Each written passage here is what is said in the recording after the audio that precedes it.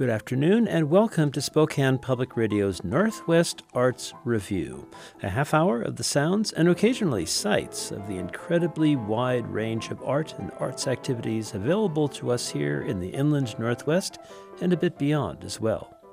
I'm Jim Tevenin, pleased to be your guide on this journey. Today, we'll get a brief lesson in musical improvisation from a young artist who practices that art at the highest level, the Spokane Symphony's recent solo pianist, Charlie Albright. Also, we'll check in with Chris Massini and guest Bethany Taylor of Interpunct Press, get Nathan Weinbender's take on a new film, hear from acclaimed columnist, author, and Washington native Timothy Egan, celebrate the resurrection of a cinema art form with the movie's 101 crew, and close with a bit more of the virtuosity of Charlie Albright. It's all ahead on Northwest Arts Review.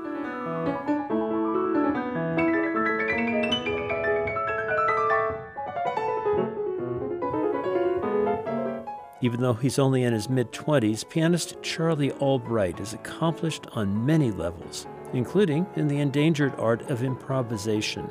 He came to our Spokane Public Radio studios in the run-up to the opening of the Spokane Symphony season, where he played the third Beethoven Piano Concerto with the orchestra. Here he is, talking about improvisation and, of course, demonstrating that art. When I improvise, I really want it to be a composition. Like, I want it to have a beginning, a middle, and end, a point, and ideally, you want it to be cohesive, right? And sometimes when you're improvising, you run the risk of just kind of rambling on for 5 or 10 or 20 or however many minutes. So a lot of times when I'm performing, a big kind of the overarching kind of structural thing in your head is, in terms of structure, is the time that you have. So do I have 30 minutes to make a piece, or is this going to be a 2.5 minute long thing? And then that kind of gives you a framework within to build.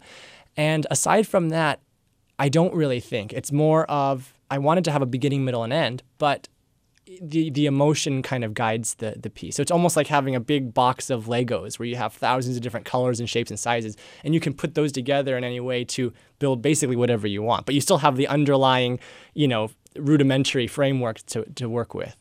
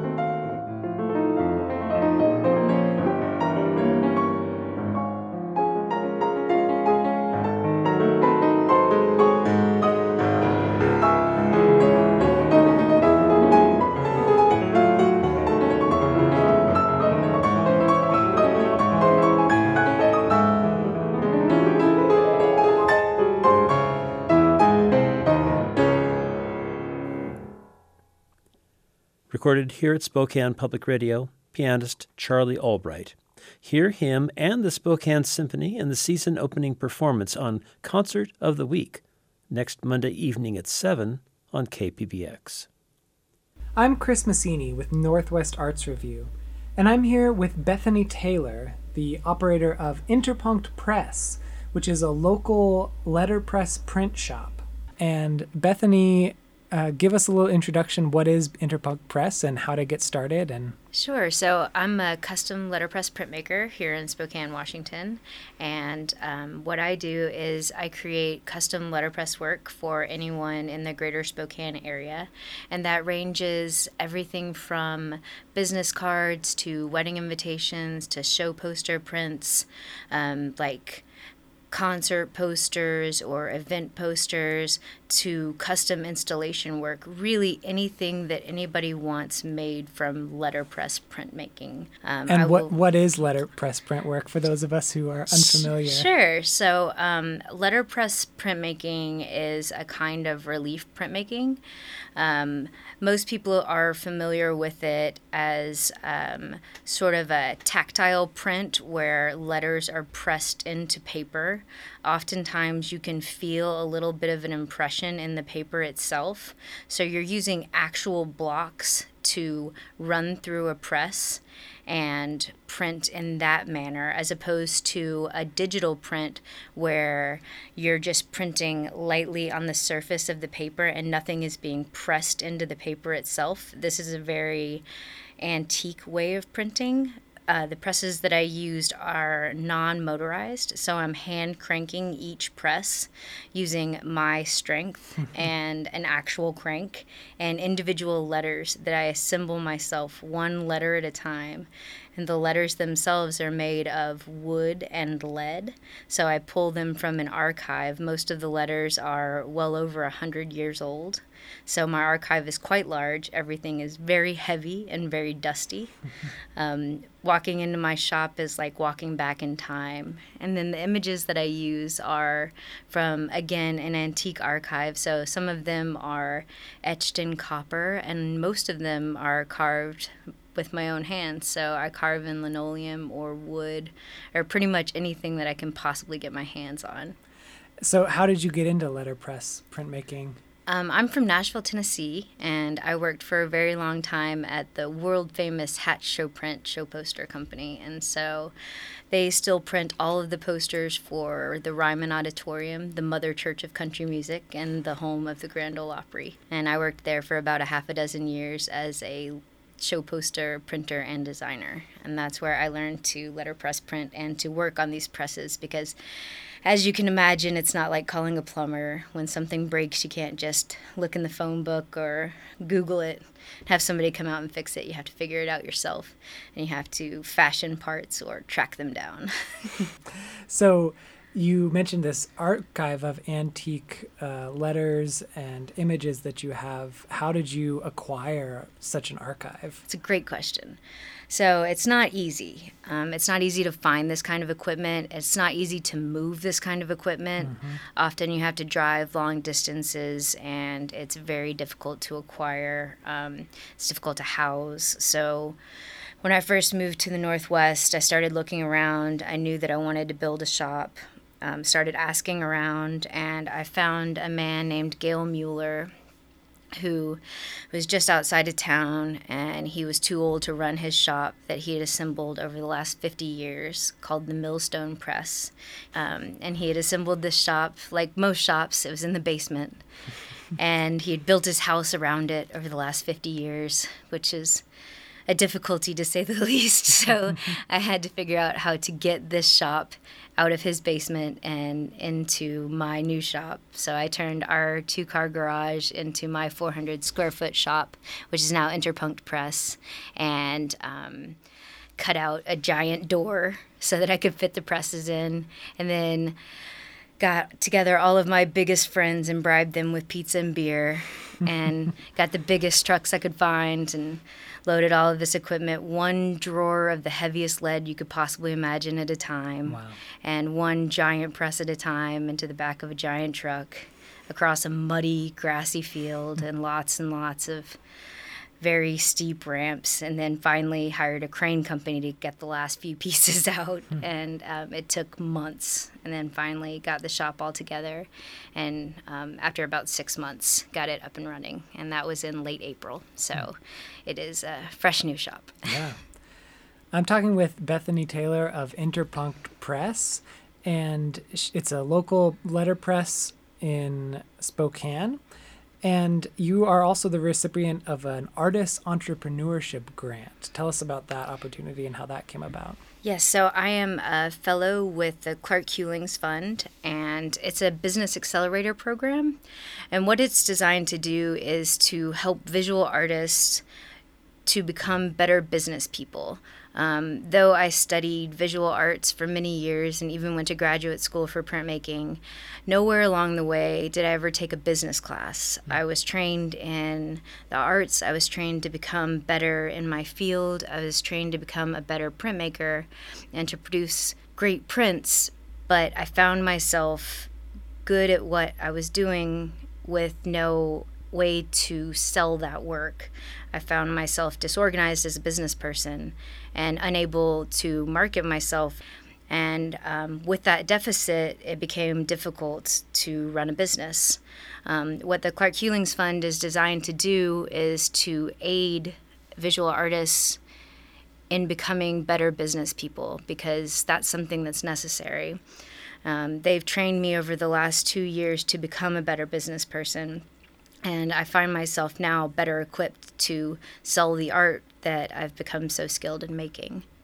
Yeah, I think that's a really fascinating idea that, you can go to school for art and you can practice your art and become really proficient at it, whatever it is, whether you're a musician or a visual artist or a writer, and never really learn how to monetize that or make a career out of it. Yes, absolutely. Mm-hmm. And that's been one of the most important components of what the Clark Hewlings Fund has taught us, is how to market ourselves across many different platforms. And that's essential to make sure that we make sense to a variety of different audiences. And that's essential to selling our work so that many different groups of people understand us and find our work accessible. And this is a national grant, right? It's not defined by region or any particular craft or art.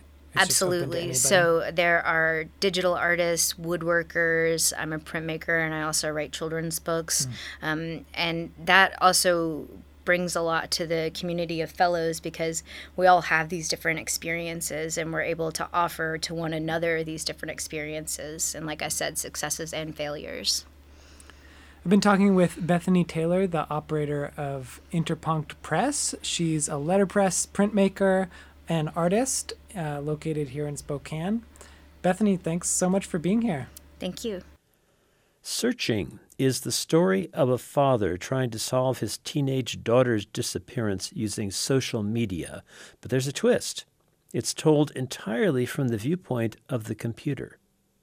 Nathan Weinbender says it's actually a smarter examination of 21st century technology than it is a mystery. Searching is a big screen story told through our many small screens, weaving together FaceTime and Skype calls, text message conversations, social media posts, YouTube videos, live streams, and security camera footage into what's essentially a very old-fashioned mystery. As our amateur sleuth toggles through multiple windows on his desktop, new clues are dredged up, and what seemed like a fairly straightforward missing persons case becomes something much more complicated. This is hardly a new stylistic conceit.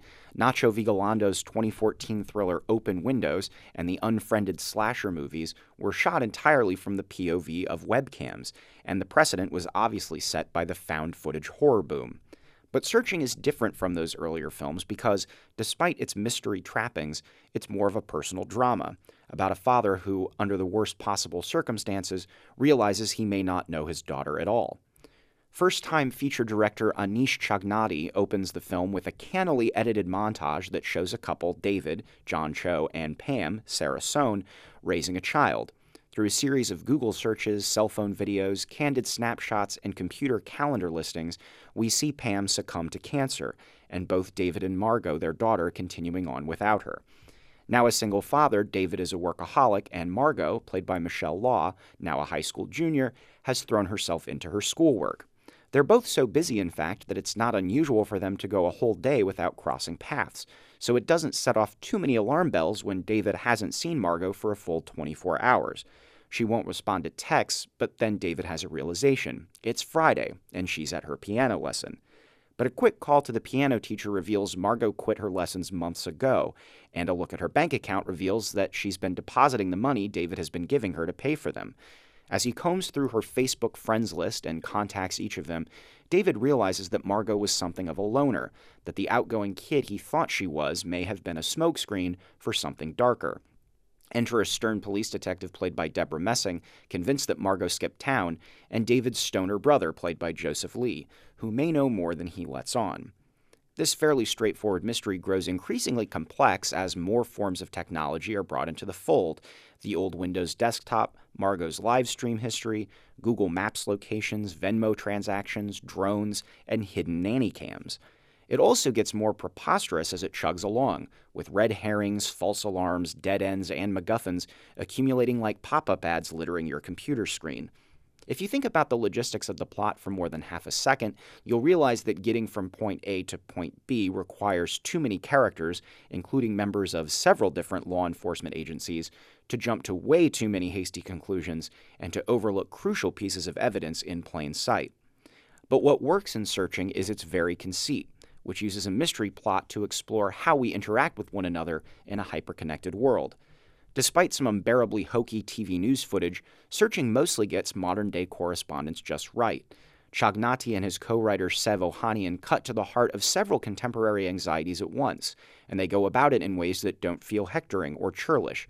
It's also perceptive about the unexpected consequences of connectivity, how unexpected moments in the investigation go viral, how David becomes the subject of Twitter hashtags and distasteful internet memes, how the case inspires breathless theories by Reddit sleuths. You can interpret the final message of Searching in one of two ways. Either it's a horror story about how, by putting our lives in full view on social media, we're all complicit in our own surveillance, or it's a glass-half-full rumination on technology being a saving grace when used for noble purposes. Regardless of how you come away from it, the film proves that it's built upon the rare stylistic gimmick that, if handled by enterprising filmmakers, could effectively tell many more stories. For Spokane Public Radio, I'm Nathan Weinbender.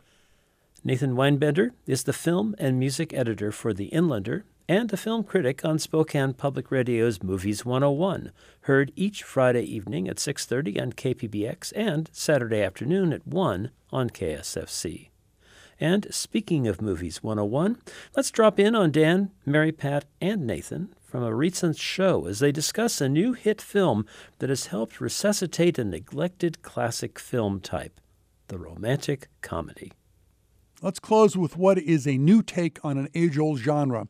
Judged by nothing else but its title, Crazy Rich Asians would seem to be just what that title implies, a straight-up comic farce about, well, crazy rich Asians.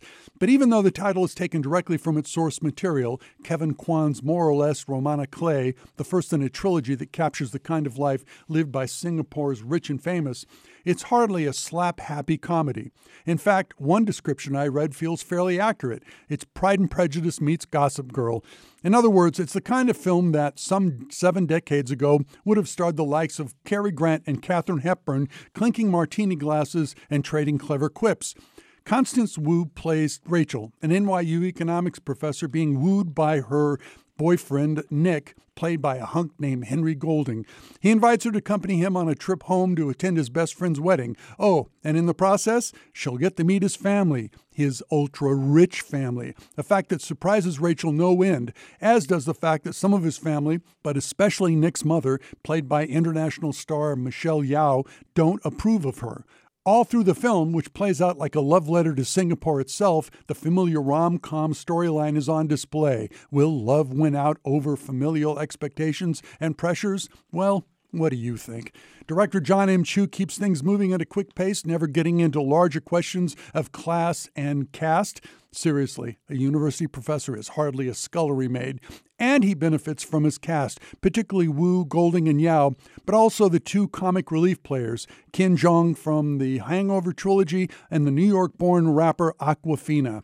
Romantic comedies may not be to everyone's tastes, but they don't come more entertaining or more traditional than Crazy Rich Asians. Well, yeah, this is a throwback to movies that they made all the time in the 40s and 50s particularly, and back then they would have been referred to, quite reductively I might add, as a women's picture. And that's kind of what John M. Chu, the director, is channeling here, and he's known for some of the Step Up movies. He's made a couple of concert films for people like Justin Bieber. So, of course, this film has lots of visual style. It's got amazing costumes, these breathtaking sets. There's a wedding scene here that is like a Cirque du Soleil performance. Yes. The food in the movie is amazing. So it has all of those surface pleasures, and it's also indulging in all of the rom-com conventions you expect. There's even the last-minute dash to the airport and the proclamation of love in the aisles of the airplane that's sitting on the tarmac. Yes, of Coach, and everyone's saying, get out of my way. And he says, I'm trying to profess my love here. So you've got all of that stuff going on. But the difference between something like Crazy Rich Asians and really any rom-com we've seen before is, right in the title, it's an American film with an all-Asian cast.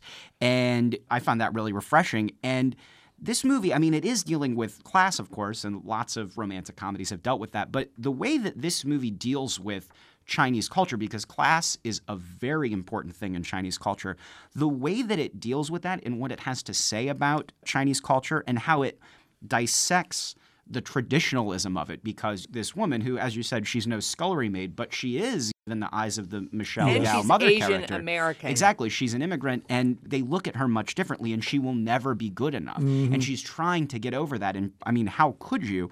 I think the way that it examines that sort of thing is actually really moving in the end and kind of radical in a way that I didn't see coming. I think that what this movie actually says in the end is a lot deeper and more meaningful than I thought a movie called Crazy Rich Asians would be. So it's a really fun kind of romp. There's like a makeover montage and a shopping montage and all that stuff. So you have to have all those things. But I think it goes a lot deeper than that. And so, yeah, I was surprised how much I liked this. Well, and there's ultimately a sweetness about this. Absolutely. In the relationships among the different people. The surprise to me was Aquafina, because I thought, is she going to be able to carry this off? And she was in Ocean's 8. She was one of the thieves. But you're right. So I think that we had some preview of her talents in that regard. I was concerned initially, is this going to be some weird voyeuristic thing that we're going to be watching these people as though they're in a fishbowl? And it doesn't play out that way in any respect. So Crazy Rich Asians, it does benefit from its setting. There were probably some inside references that I might not have perceived completely, but it works, and it works really well. And it's visually stunning, from the appearance of the individuals to the sort of wealth that's on display. And Singapore itself, Dan, as you point out, is certainly showcased in a way that we don't often see. Singapore usually shows up in it's these... in like crime movies or right, something. in these thriller kind of movies, and we get a 3-second glimpse of a couple of buildings. But so we're immersed in what's going on here. Yeah, and this production is steeped in irony. It's interesting that this film is being embraced so much by the American film-going public, because Americans are the outsiders here. The Americans are the ones who we've always looked down on other people, immigrants and so forth, and we're all of a sudden the immigrants. They don't make a big deal of that, but it's right there at the heart of this film. And I was totally taken aback and totally shocked by Crazy Rich Asians, how much I liked the film and how much it is not this weird, strange comedy. It's an old-fashioned love story. And honestly, it's refreshing. There have been all these think pieces written about the return of the romantic comedy, and that is true to a degree. It was just really refreshing to see a film that was just earnest in the face of its conventions. Well, and I think it knew that it had enough energy to carry it out. Keep in mind that it's playing out against the backdrop of the Meghan Markle-Prince Harry wedding as well. And so I think that people were primed to look at something such as this in contrast to other things that are happening, serious things that are happening and so forth. And I think that got some people, including myself, ready to embrace what's happening in this particular film. And this guy, Henry Golding, is a real find. I won't be surprised if he doesn't become a major star. Washington State native Timothy Egan is an opinion columnist for the New York Times and an award-winning author of 8 books, including Short Nights of the Shadowcatcher, a study of the life of American photographer Edward Curtis. Vern Windham talked with Tim Egan about Edward Curtis, whose 150th birth anniversary is celebrated this year. Tim, what made you pick Edward Curtis for one of your historical biographies? Well, first of all, one of the reasons there's a lot about Curtis right now, and especially this year, is the sesquicentennial of his birth, 150 years ago, 1868. Remember, Curtis saw almost half of the United States history. I mean, he was born in 1868, just near the end of the Civil War, and died in 1952. So he saw just an extraordinary amount of change in the United States in that long life. I'm a Pacific Northwesterner, born in Seattle, raised in Spokane. I'm always looking for stories that are somewhat untold in our native West. And, like a lot of Northwesterners, Curtis was sort of a background figure. I mean, I'd seen the pictures my whole life. I've walked through Pioneer Square on the way to Mariner or Seahawk games, and you go by the gallery and look at these amazing pictures. But I never really looked at the life or the man behind those pictures. And then I started to dive in at the University of Washington at their Special Archives section, and I just realized there's a fantastic story here about an artist, about the first people, the native people who've lived here so much longer than any other folks who came here, or so much longer than before anyone came here, and a person who was ahead of his time in trying to bring those faces to us, but is now subject to some, I think, somewhat unfair revisionism as well. Timothy Egan will speak tonight at the Northwest Museum of Arts and Culture. That event is sold out. And we'll go out with pianist Charlie Albright, again recorded here at Spokane Public Radio, playing a unique take on the music of Mozart by contemporary composer and virtuoso pianist Arkady Volodos.